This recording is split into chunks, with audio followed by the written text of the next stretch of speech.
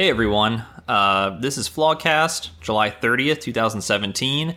It's been a long week here in Flog Studios. We actually wrapped up last week's episode where we covered the repeal efforts, the Senate on the healthcare bill to repeal Obamacare, and we kind of wrapped that episode thinking that, this thing was kind of done. Mitch McConnell was dead and buried, and his career had ended in extravagant flames, and we were really kind of pleased with ourselves. By the time that episode actually went live, they had turned around and passed that fucking thing to move on to motion to proceed, and then they went ahead and did a whole bunch of votes on the actual repeal measures themselves. So this thing is moving a mile a minute, and I'm gonna be honest, guys, so much has happened this week. I am finding it just exhausting and almost impossible to keep up with the news cycle. How are you guys hanging in there this week? I just want to real quick just tell a story I think that might put this week in more context. My past job, I was doing a lot of money and politics stuff, and I happened to find myself on a panel with Richard Painter, who was Bush's ethics attorney, and now has been involved in suing the Trump administration over emoluments and other things.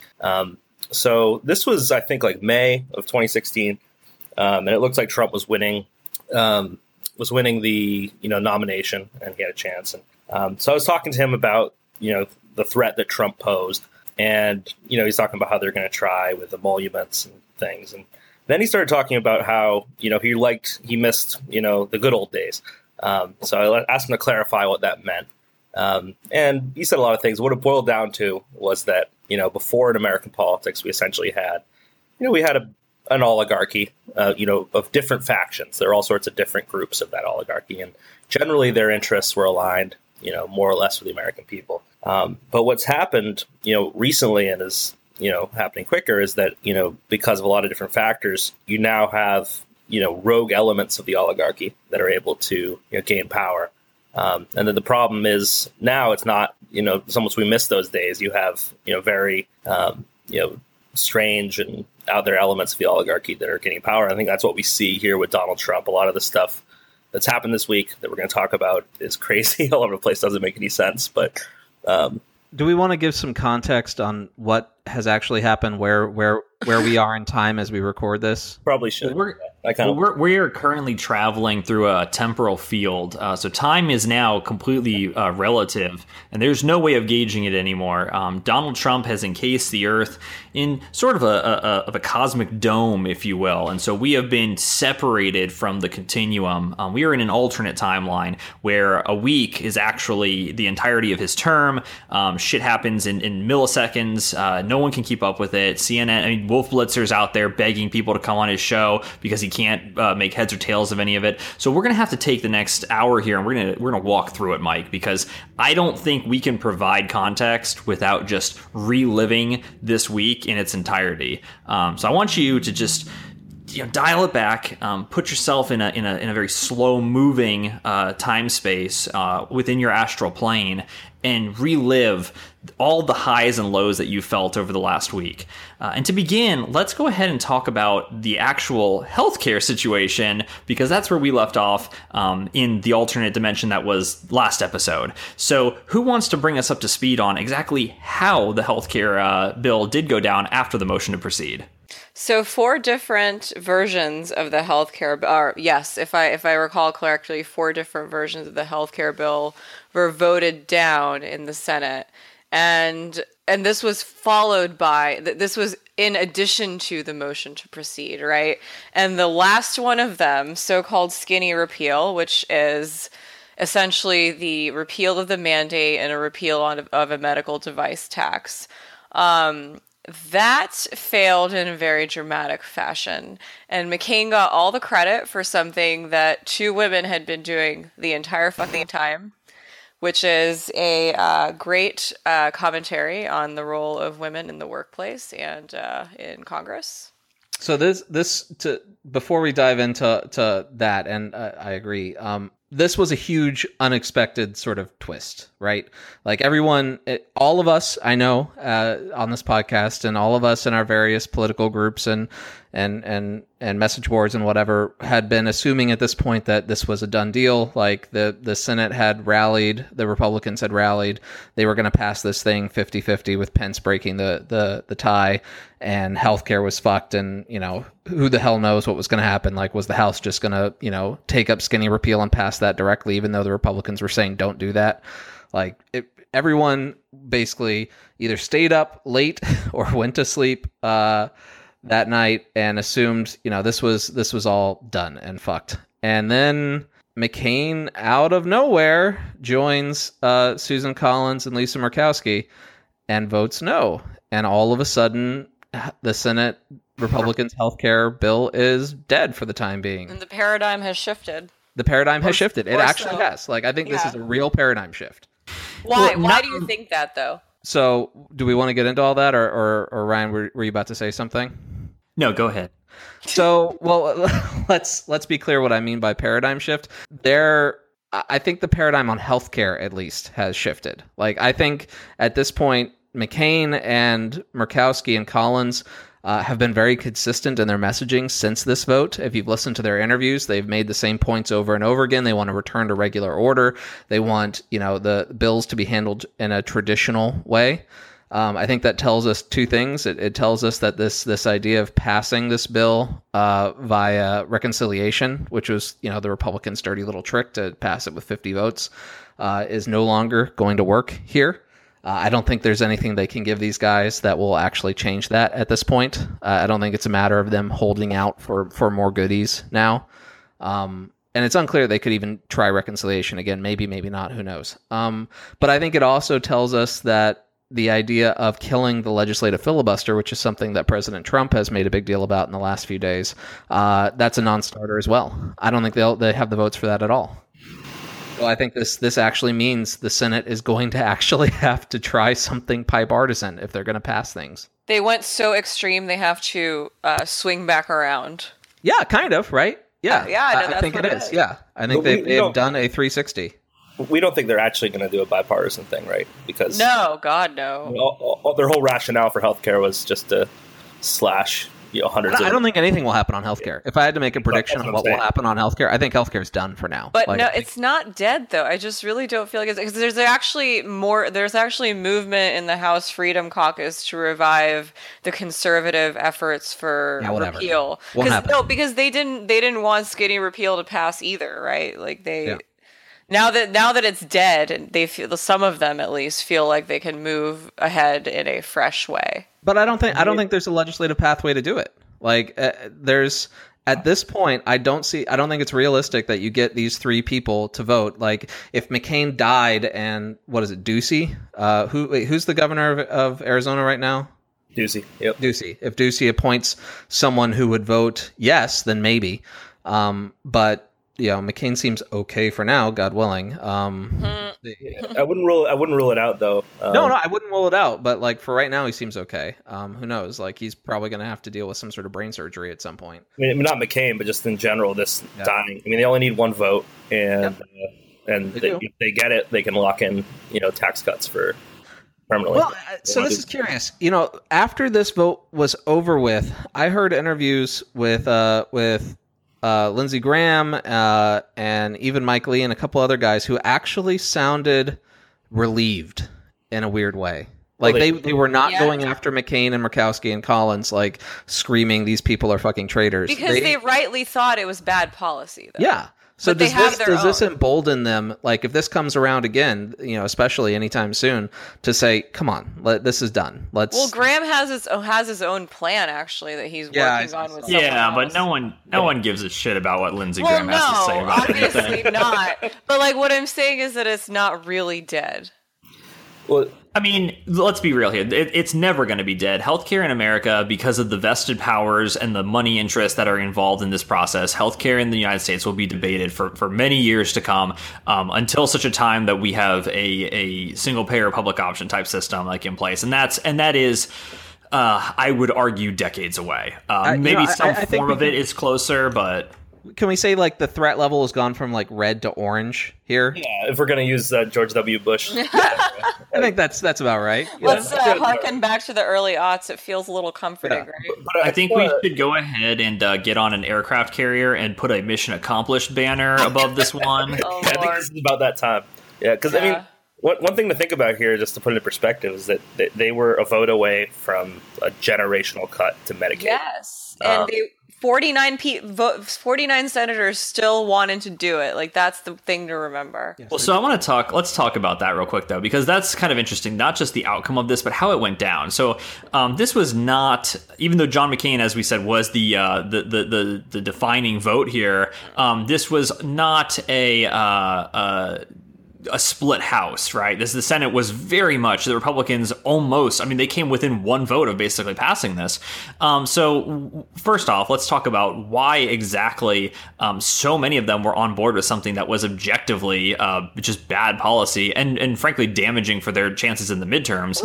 And so many of them who had previously voted against and spoken out against this, like Heller, for instance, and Capito. It's a passing of the buck, like that they were trying to do under pressure, especially these more embattled ones. And like they were begging their House colleagues to not pass skinny repeal if they passed it. Like the fact that they were still willing to vote for this shitty piece of legislation and even go so far as to beg the other chamber to not pass it really is just, it really speaks to the astounding failure, like Mitch McConnell's failure to actually legislate. So and not only that, but I think just speaks to the failure of the democratic process in America. That too, yes. That overarching concern, yes. And this bill is like literally the least popular thing of major legislation that we've seen. It's not only unpopular amongst people of Democrats, Republicans, amongst human beings. It's amongst human beings, but also amongst special interest groups. You know, listen, billionaires are not human beings, okay? Hey, listen, a lot of billionaires don't like this bill either. Well, that's what I'm saying. It's very, I led the show up with the rogue elements of the oligarchy. You have there's a lot of vested interest that was against this, but there was powerful interest that wanted it for the insurance. Close.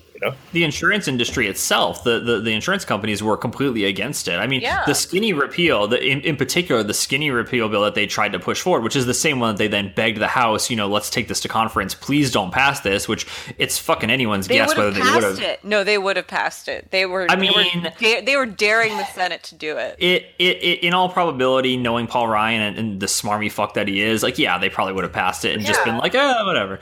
But, the reality is, the skinny repeal bill would have sent the markets, and this is hilarious, right? Because they keep saying how Obamacare is going to create this death spiral, but the skinny repeal bill would have actually created that almost immediately, because all it did was actually negate the mandate, but it didn't get rid of any of the regulations. So you have all these insurance companies who are now unable to, people are no longer required to have health insurance, so they can all the healthy people can basically hop right off their plan, but the regulations regarding the pre-existing condition and the price hikes on premiums and things like that are still in place. So you suddenly have these insurance companies trying to basically cover people who are sick, need an incredible amount of care, and you can't price gouge them.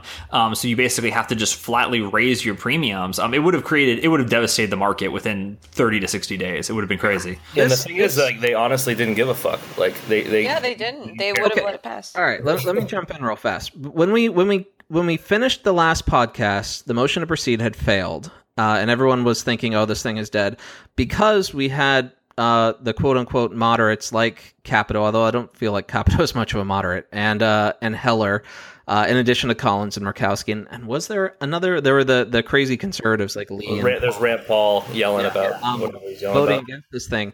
Somehow, in between then and 2 days after that, McConnell gets everyone together for this lunch. Trump lobbies everyone, and all of a sudden those votes change. And for bills that nobody wants, right? Like the skinny repeal did not satisfy anyone. But they still changed their votes. So what the fuck happened in that time? No one has answered this question for me. I can answer. Okay, go for it. Yeah, what take a shot at it. Changed their mind? So Nevada, Heller. It's been reported that Steve Wynn, who owns Wynn Casinos out there, told him that if he didn't vote for it, he was going to fund a primary opponent against him. Okay. And then, of course, Trump incredibly openly low at approval rating. I think it's in like the high 20s or something like that. What's that? Heller has an atrociously low approval rating right now. Yeah, but it speaks to something to think about, that being threatened by a primary opponent by Wynne, and then a casino billionaire, and then Trump. He was more worried about getting knocked out to the right. So there's a lot of, it wasn't only Wynne. There's a lot of people that wanted to lock in those tax cuts long term, and also have had a long term goal of slashing Medicaid. That's been a platform on the right. So you really, what you had here is you had arm twisting from like some of the most powerful special interests, which are a few of these billionaires, people that have this long term agenda, and their opinions are more influential than the constituents' opinions, even in elections. A lot of these people. It's also important to keep in mind that the breakneck speed of these events and the news is obfuscating the actual reality of what's going on as well. So keep in mind that when the motion to proceed passed, that was right after John McCain had been diagnosed with brain cancer. He had valiantly showed back up at the Senate to participate. He gave a speech regarding how there needs to be more we need to do things by the books. We need to do what he called like normal process.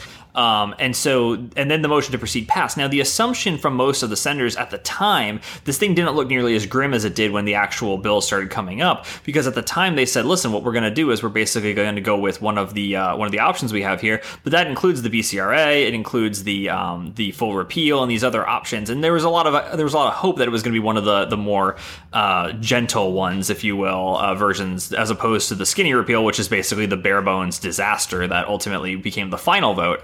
And so there was, I think there was a lot of assumptions that things wouldn't be quite as bad as they were assuming. But keep in mind that when they passed the motion to proceed, they frankly didn't really know what the fuck they would eventually be voting on. Yeah, we didn't know till 10:30 that night. That's a remarkable leap of faith.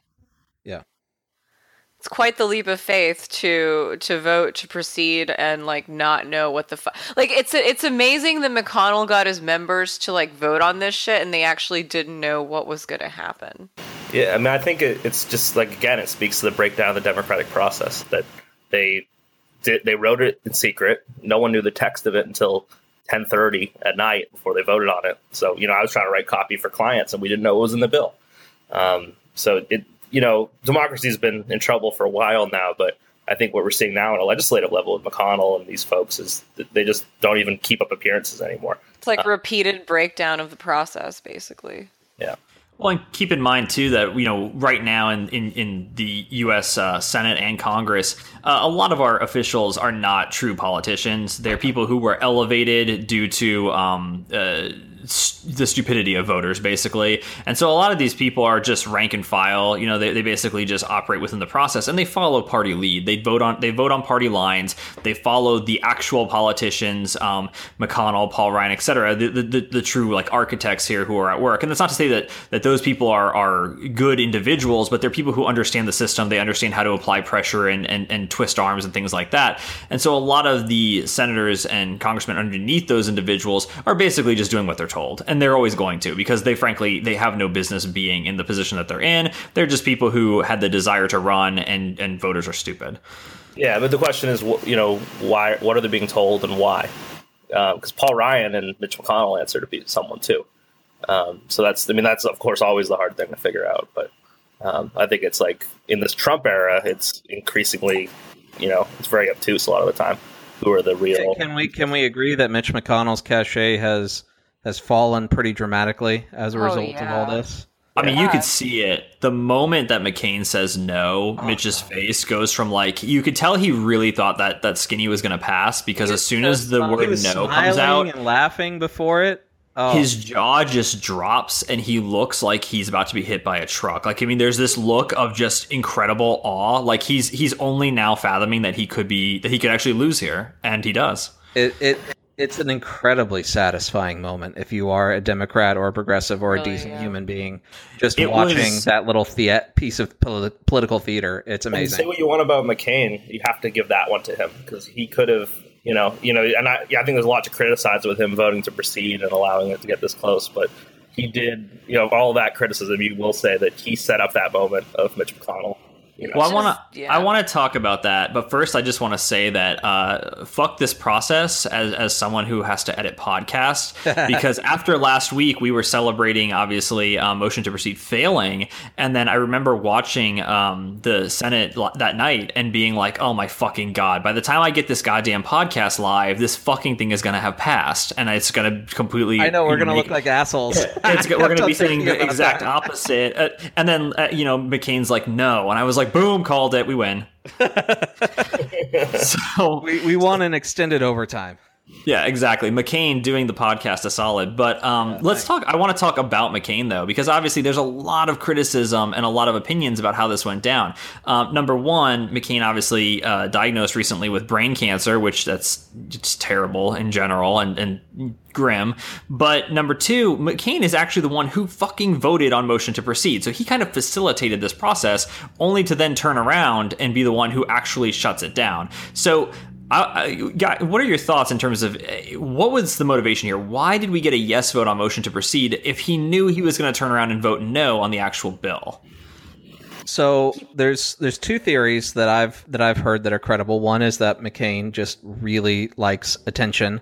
And he set this whole thing up to make himself the story. I don't know if I buy that necessarily. I'm willing to give McCain a little bit of credit here in that by doing it the way that he did it here, he not only really fucked over the Republicans when it comes to this reconciliation process, which McCain has made clear from the beginning that he did not enjoy doing this. He's a longtime senator. He's very much a traditionalist. Like by killing this bill the way he did, by voting for the motion to proceed and then voting it down at the end, theoretically this was supposed to stop reconciliation and they would have to proceed under normal order from then on. And it also killed the bill entirely. The narrative has become, and Mitch McConnell has even repeated this idea that it's time to move on. And if he hadn't voted for the motion to proceed, that might not have been the case anymore. That people may still be trying to push this. But he voted for the other shitty versions of the bill. That's the thing. And yes, he didn't even do anything that was actually politically difficult for him, because obviously he's on his way out, both of the Senate and the world. Yes. But what Murkowski did is actually really, really difficult. Well, credit where credit is due. Yeah. Lisa Murkowski and Susan Collins. But especially Murkowski. Because she's from state. Murkowski won a fucking election as a write-in candidate. Yeah, exactly. She is fine. There is nothing that they can do to threaten Murkowski. And so she didn't throw her constituency under the bus, and she was under a lot of pressure to do that. In fact, the coalition that sent her to the Senate was Alaskan Natives, Democrats, and moderate Republicans. Mm-hmm. And she, in the end, did not throw her Native constituents under the bus, as we would expect most Republicans to do. So I have to give her credit there. McCain and this just business that advantage. Trump threatened her. Who was it? Was it Zeller had called her up? There were two. They were threatening to have Zinke block. Zinke, that's it. Yeah. And she was also threatened with physical violence from two members of Congress. I forget who. Oh, please. Those idiots. I mean, but can we talk about the incredible incompetence, though, of the Trump administration? That when it came down to the art of the deal, when it actually came down to Trump having to try to make this thing fly, his go-to solution was call her up and threaten her. Well, that's what it worked. It worked for Heller, right? Yeah, it did work for Heller. It worked for Portland. Heller. You can't threaten women like that. Yeah. But it shows the incredible simplicity and incompetence of this administration, though, that their toolbox is as deep as, well, we call people up and threaten them, and if they say fuck you, then we that's pretty much it. We're done. Yeah, we don't have anything else. Not to jump ahead, but they just had their chief of staff who's supposed to be running things. Obviously, clearly has been in the outs for a while. And is now gone. So this is not an administration. It's not an administration that can really plan ahead, right? Because you try to make plans, and on certain things that you hope, old Donnie doesn't pay attention to, you might be able to squeak through. But when you're doing high profile things that are in the news, he's gonna tweet some random shit or You know, I mean, I give a lot of credit to the ladies here, right? Lisa Murkowski and Susan Collins. Susan Collins, like, this probably wins her governorship of Maine. Like that, this is what she wants to do. This is what will win it for her. Folks up in this part of the country tend to vote really crazily bipartisan, especially when it comes to state officials. Even when they vote for Democrats for senator, they'll vote a Republican for governor. Like. In Maine, she will be fine. I am. Well, and let's be hell to run Oppo on her. I'm telling you that.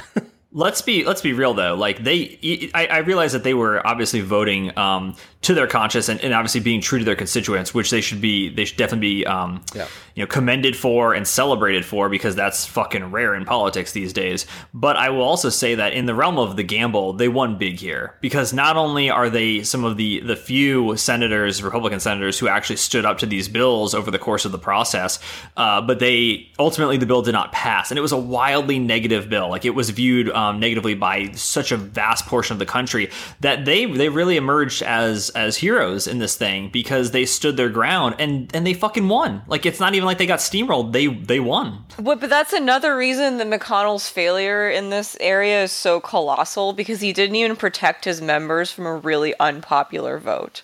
Like, he's such a failure. Now they have this, like, so many vulnerable members have this shitty vote on their record thanks to him not knowing, like, and trying to ram 5 bills through a secretive process. Well, McConnell doesn't give a shit about the other senators, right? Well, he actually has written.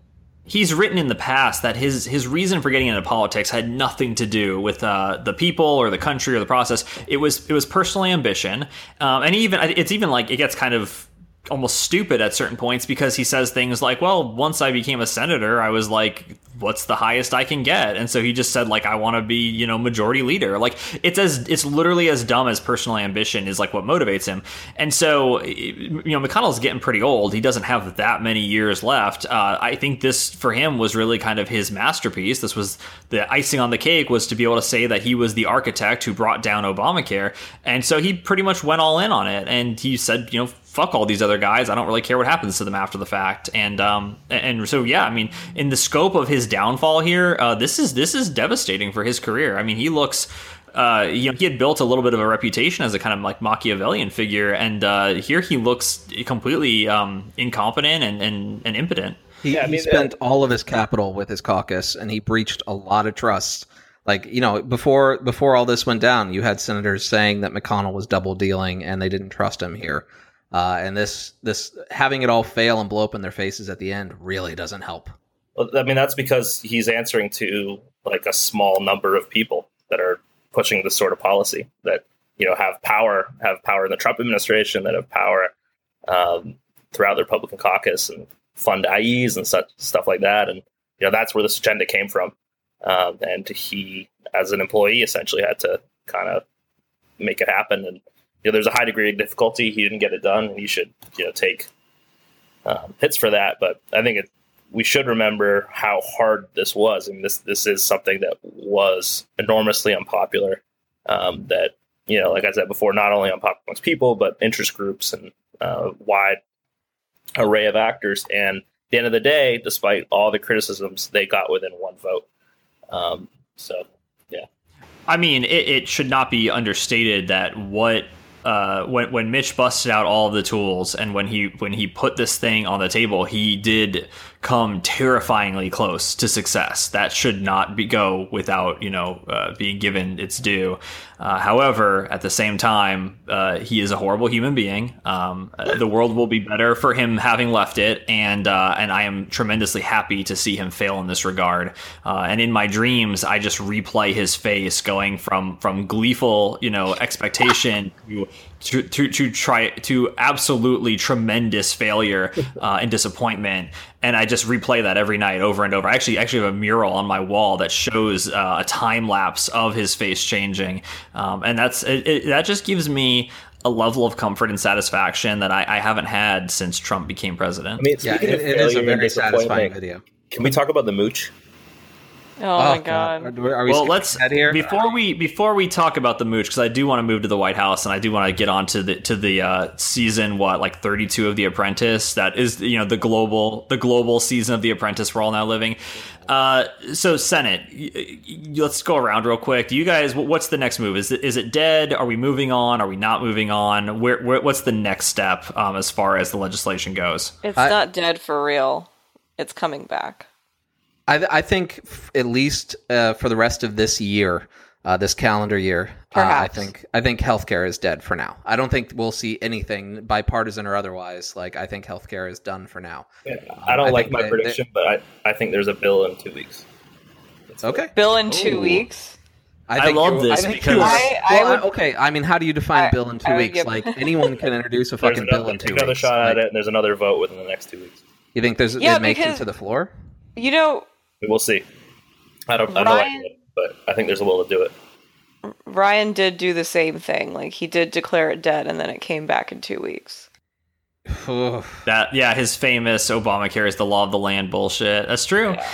See, and I love this because in 2 weeks we'll have another podcast where we can come back and review Max's prediction. I'm happy to go on the other end of that.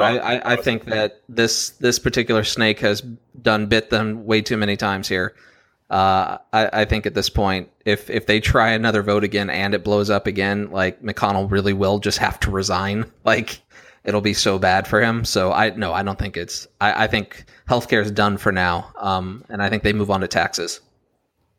Interesting predictions. And, Mike, I gotta say, I think you are maybe perhaps forgetting, or rather operating under the assumption that the Republicans are capable of actual learning, which, historically is not true, but we'll see how it goes. Well, government is a subjective term. I mean, all of this changes if one of those three people, like, unexpectedly die or have to leave the Senate. Then the calculation changes, but I don't think. Or if McCain decides that he's gone ahead and soaked up as much praise and credit as he can, and he's just like, fuck it, pass. That would be a maverick move. The true maverick. Exactly.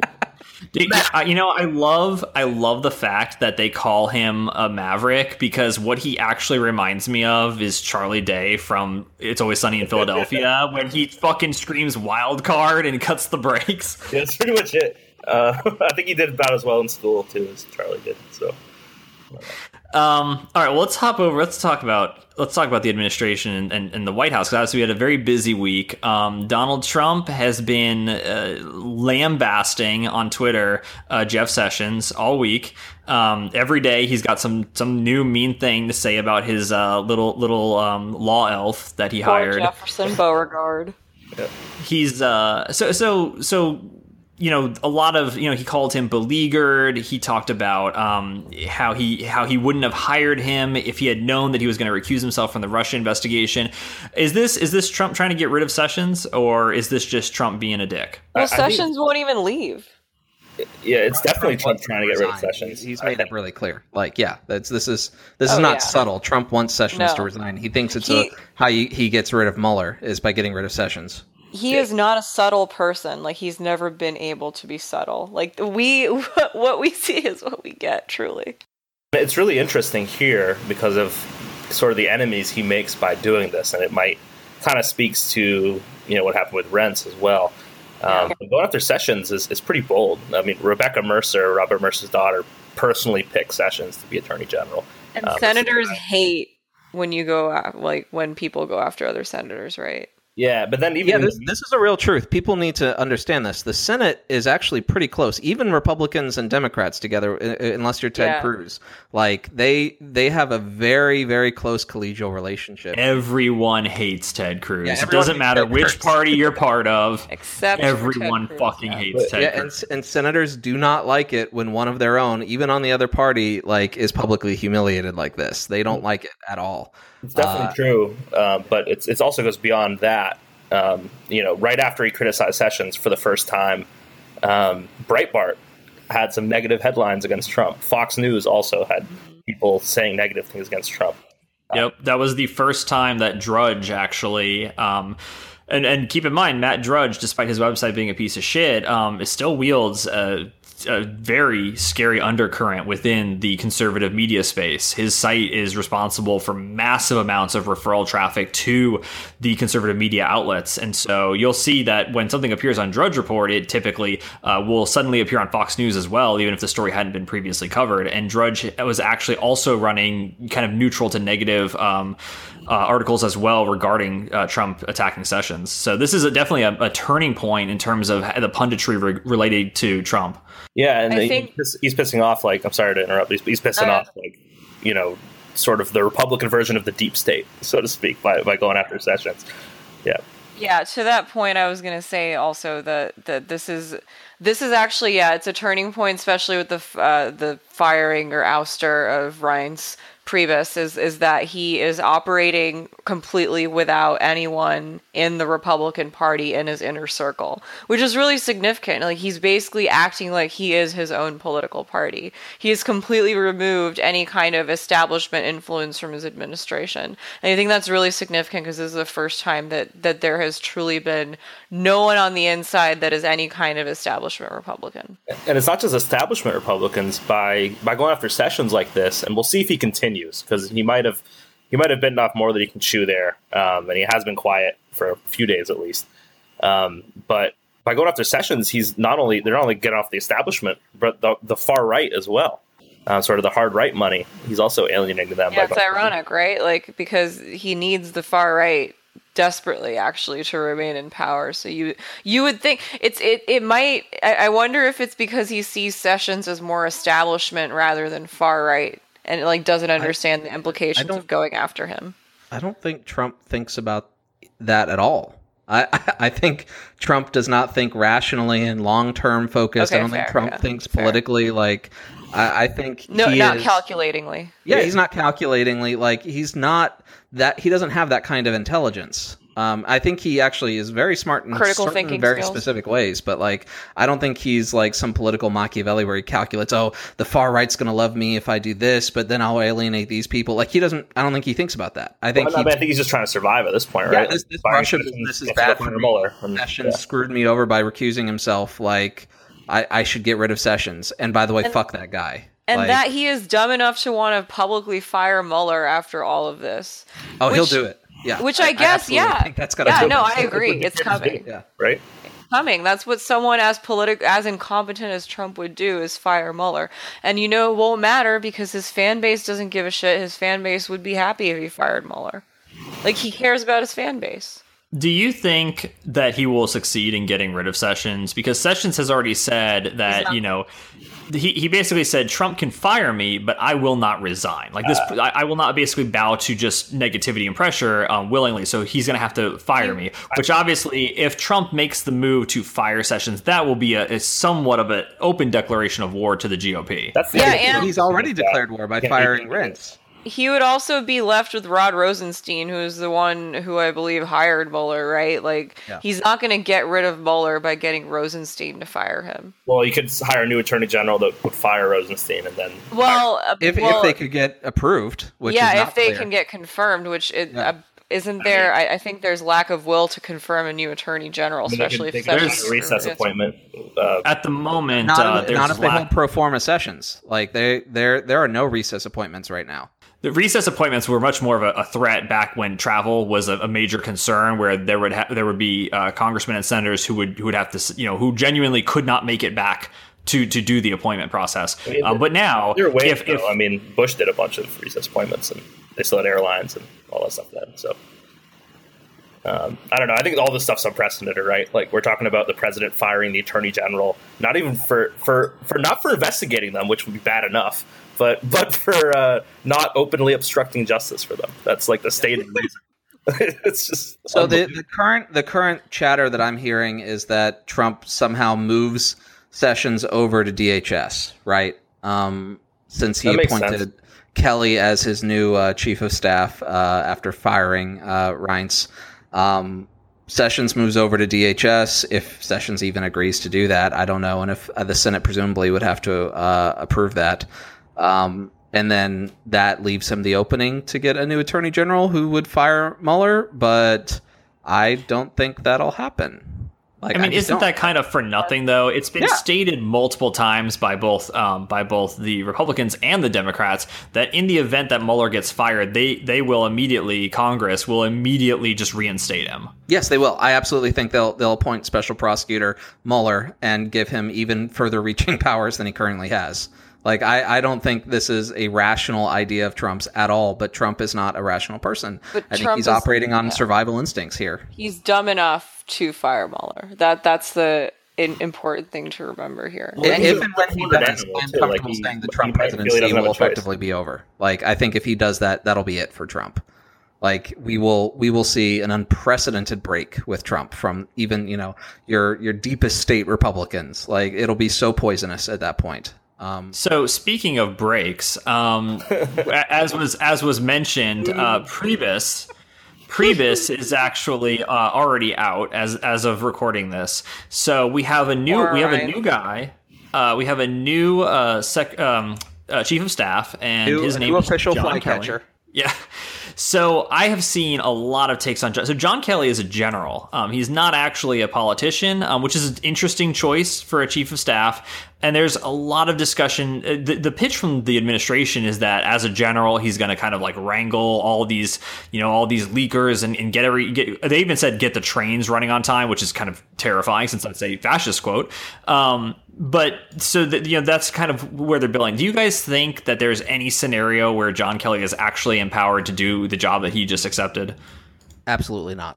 No, I mean, I just don't see Trump cleaning up the way he operates. Like, he thrives off of chaos. Like, why I don't see him changing his ways to like calm shit down. It's like he feeds off of it. He needs it. Like, I don't see this like changing things fundamentally in the West I saw Wing. plenty of articles essentially saying this, right, Anu, that like Reince wasn't the problem. No. Trump is the problem, and Trump doesn't listen to anybody, and there's no reason to think he'll listen to Kelly any more than he listened to Reince. Yeah, exactly, because he's acting like he is his own political party and actor. Well, and it's still this confusion both with Trump and the American people, that this idea that politics is ever some kind of a military regime, right? And then Trump hiring John Kelly as chief of staff kind of reflects that.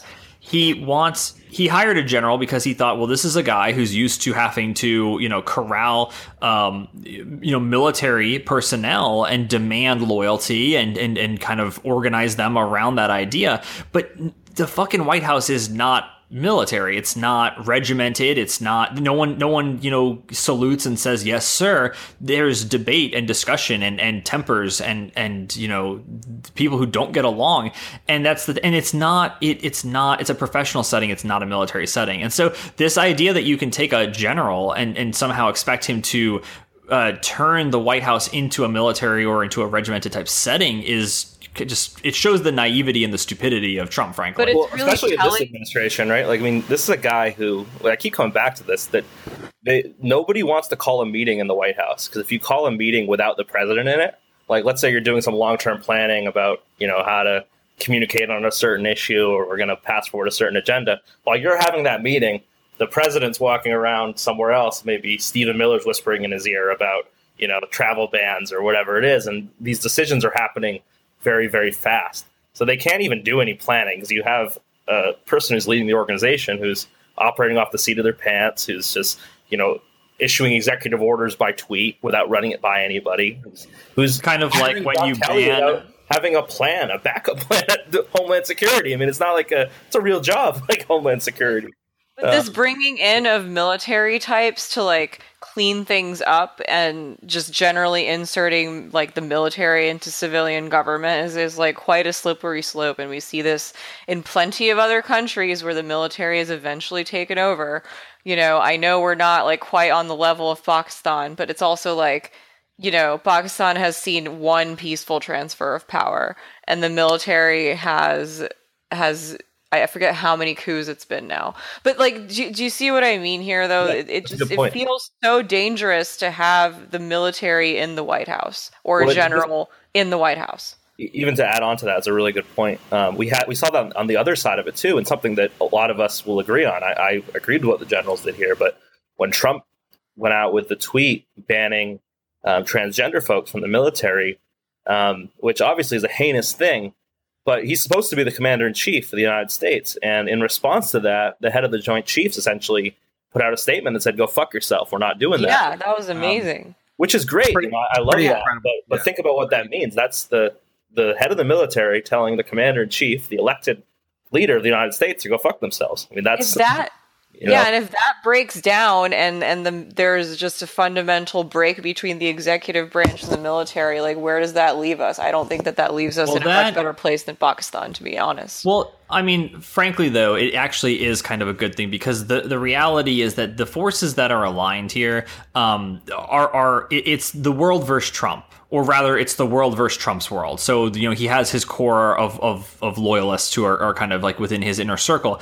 But this is not the military going rogue in and of itself. It's the military going rogue strictly and specifically against the Trump administration. Right. And it's an important differentiation, because in cases where you see this kind of militarization of the government and of the administration, that typically happens when the figurehead, the president, the prime minister, whoever it might be, or just the dictator, commands an undue amount of respect and authority over the entirety of the military forces. In this case, what we're seeing is actually our military forces saying, we're more loyal to our leaders and to Congress and to the other bodies of the government, and not to the executive branch. Which, while I don't disagree, is dangerous, but it's still significantly different than a military who has undue loyalty and kind of deference strictly to a single individual, and in this case, the president. But usually what happens in a situation like that is that the military does not have any respect for the democratic norms and institutions or the elected figure, is what I'm saying. Like, I think that increasingly the military has no respect for Trump as both a commander-in-chief and as an executive. It is absolutely a breakdown, and it is not a good thing by any stretch. However, if I have to pick between the military deferring to Congress or the military deferring to Trump, I would rather they tell Trump to go fuck himself. I mean, let's also be clear here. The military didn't actively refuse the order so much as saying, we've not gotten anything official. Like, all we got literally was this tweet from the president. Like, there's actually procedures to follow. There's regulations. We don't operate on tweets. Yeah, we don't, like, this is the military saying we need more than that. Like, we need official direction from the White House in order to change policy. It's just something to watch, I think, in the long term, right? Like, we never had anything like this conversation in America, in any recent history, at least. So, I mean, we've had situations where the president and the military were not aligned necessarily. Like Kennedy famously had a lot of conflicts with the Joint Chiefs and with the military in general. But a lot of that was very private, not public. Like, we're seeing this on a stage that you're probably right, we've never seen before. It's a little bit ironic that Trump's preferred method of communication to the public continues to be Twitter. And just this week, an article came out where Twitter had to announce that they're actually losing users. Zero users. Yeah, they're not actually a growing social network anymore, which means that the president of the United States is now like, I just picture him like on MySpace, like updating his MySpace profile and being like, oh, by the way, folks, all the trans people not allowed in the army. Sorry. He's still trying to top 8. Get out of here. Really confused why it's not working anymore. Twitter remains a mouthpiece, I think, for a lot of people. A mouthpiece and a breeding ground for neo-Nazis and the alt-right. Like, that's what Twitter is now. And that's honestly Twitter's own fucking fault. And lazy reporters, don't forget that. It's a great that too. Yeah. Let's not forget those. But please talk about the mooch. Yeah, it's time. It's time to bring in the real man of the hour. Can we talk about his New Yorker rant? I want to talk all about the mooch. So anyways, let's go ahead and Reince Priebus is obviously out. So is Sean Spicer. Sean Spicer has resigned. Poor Spicer. And now we have an exciting new Trump loyalist on deck. Who wants to talk about who loves the mooch? He's just the worst person in the world. What's funny is that he actually has an funnily, I was reading on his background, and he actually has a good amount of credibility with, the elite financier class, right? But, he's basically stuck himself. He stuck his neck out on the line for Trump at this point. And, he was actually one of Trump's earliest supporters, too. Well, so, okay, Anthony Scaramucci, a.k.a. The Mooch, and for the record, he calls himself The Mooch and often talks about himself in the third person as The Mooch. So he's kind of got this, like, alter ego in his head. Like, he actually was talking to a New York Times reporter. I think it was Liza, I think, right? No, New Yorker reporter. Yeah, it was Liza.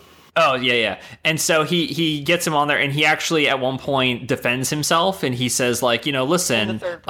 he says, listen, the Mooch has only been on the job a couple weeks. So he describes himself as this other character. So this guy, he's like a character. He's like the Fonz, essentially, like the mid-season addition to the Trump show. And so he goes up there, they introduce him, he has like one press conference where he sounds like semi-normal.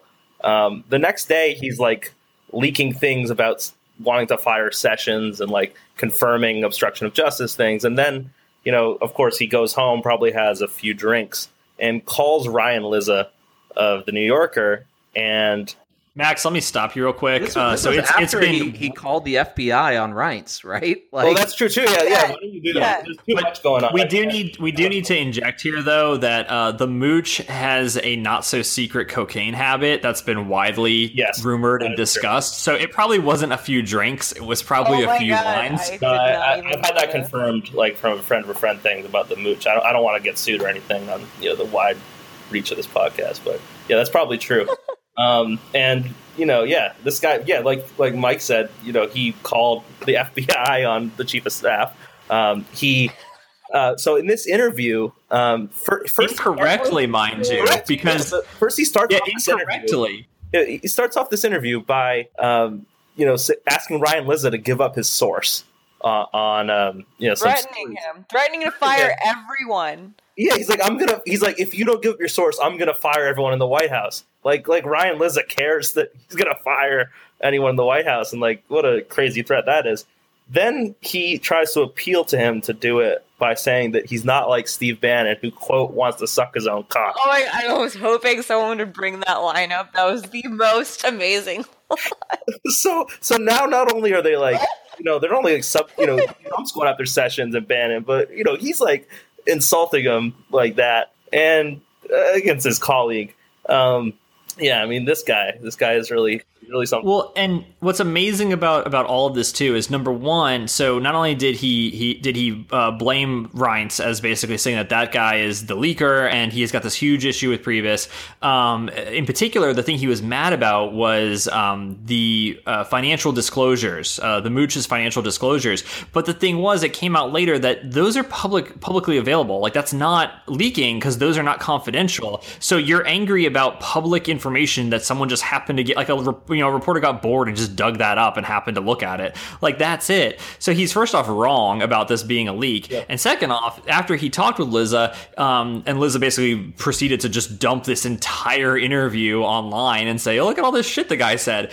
And then he gets all angry and he's like, well, I didn't realize you were going to publish all that. And he's like, you didn't even ask me for confidentiality. You just fucking called me and started ranting. The communication Yes, but then he called further when Lizzo was on CNN or some shit. He called into the show to talk some more about the tweet he deleted about Reince being the leaker. And let it be said, this is the guy who wasn't fired. The guy who told his colleague to fuck his own cock. And then remember Trump dumped on Reince again for not defending himself. Yeah, little genius, Renzi. I could totally see how Trump just loves this guy.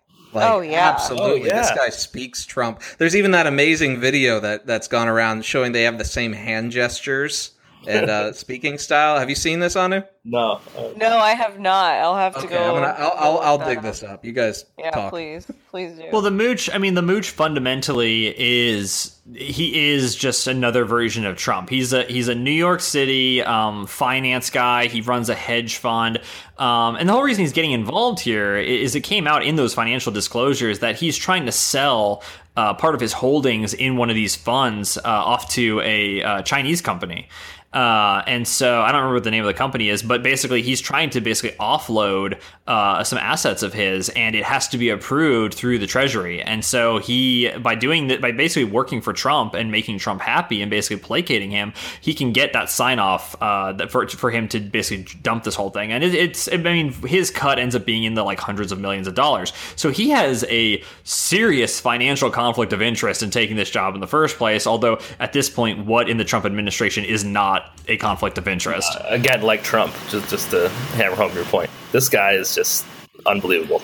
It really adds to that mob rule feel to the White House. So what we've got now, so Spicer's gone. There's a there's a long-term GOP figure. Priebus is gone. There's another high-ranking, the former director of the RNC. We've got a lot of establishment figures dropping like flies right now in the Trump White House, and we also have Jeff Sessions, who is currently under fire, and it looks to be being pressured to resign. What do you guys think the end game here is? Is this Trump kind of back to the wall, trying to like insulate himself? Is this him trying to fundamentally break from the GOP? Where is? I mean, I know we all kind of agree that Trump has no long-term strategy, but in the moment to moment, there is a trend here of GOP and establishment figures leaving the administration right now. So what is the current kind of standard protocol? I think he has no victories under his belt at all. Yeah, this is true. He's going back to the hits. I think this is what worked to get him into power was attacking Republicans. And yeah, that's what that yes.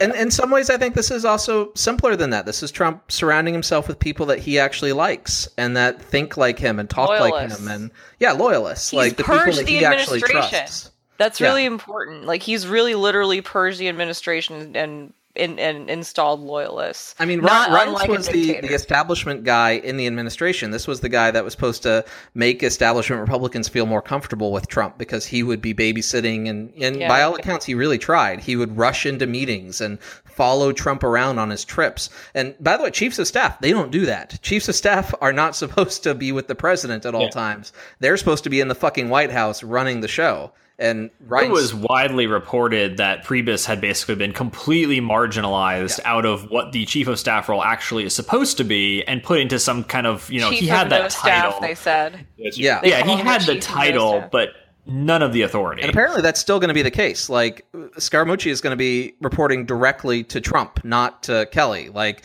I'm sure nothing That's will important. in that regards.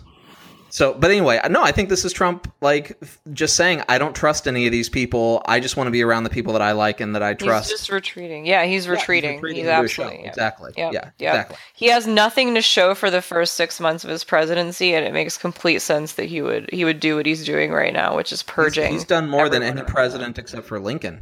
And yes, oh yeah, and he crucially, this is where what is it, parable? I forget what the term is. The scorpion and the frog. Like he is the scorpion. Look at how many people have had their political careers destroyed in Trump's wake. Yeah, I think the real question here is since Frederick Douglass is making such a big impact recently, will he be appointed to the administration? Keep waiting for that. Yeah. So on that note, I think we need to go ahead and call this an episode. We can immediately try to rush to get this thing out before something invariably. By the time this hits, they will have passed healthcare reform. They will have completely repealed Obamacare. There will be a new healthcare system. Jeff Sessions gets fired. They shut down the Mueller investigation. Mueller is then reinstated by Congress. He drops a huge document report that basically outlines that Donald Trump not only colluded with Russia, but is actually just Vladimir Putin in makeup and a wig, and the entire country is in chaos. So that'll be probably Monday afternoon. And then we nuke North Korea Tuesday. So real fast, before we go, quick predictions. Does Trump actually sign the Russia sanctions bill? Yes. I'm going to say yes. Yeah, I think so. I think despite him fighting with the GOP right now and this kind of like antagonistic behavior and relationship he's got, I think that he's going to cave on this one only because of how much flack he's got about Russia and the Mueller investigation. I don't think he wants to give any more reason for people to suspect him with regards to Russia. And they really tied his hands to Congress. Yeah. I mean, It's kind of hard. He's for going to him have to sign a bill giving him less power than he had before. Yeah, That's amazing. which is amazing. Let's actually take stock of that for a second. That this was a bipartisan effort to curb Trump's power. So I don't know if he signs it. I mean, I think all logic would say that he'd have to, but and I think honestly, I think he probably will, but he might not. Logic doesn't really rule the day anymore, so especially when it's like affecting his perceived opponents or whatever the hell's going through that damaged mind of his on a daily basis. It's really funny. Really funny. What do you mean I'm funny? It's funny, it's a good story. It's funny. You're a funny guy. What do you mean? You mean the way I talk? What? It's just, you're just funny. It's funny, the way you tell the story and everything. Funny how? I mean, what's funny about it? Yeah, Tommy, no, you got it all wrong. Oh, Anthony. He's a big boy. He knows what he said. What'd you say? You're right. Funny how? What? Just, you're funny. You mean, well, let me understand this, because maybe it's me, I'm a little fucked up, maybe. But I'm funny how? I mean, funny like I'm a clown, I amuse you? I make you laugh? I'm here to fucking amuse you? What do you mean funny? Funny how? How am I funny? No, just, how you tell the story. What? No, I don't know. You said it. How do I know? You said I'm funny. How the fuck am I funny? What the fuck is so funny about me? Tell me. Tell me what's funny.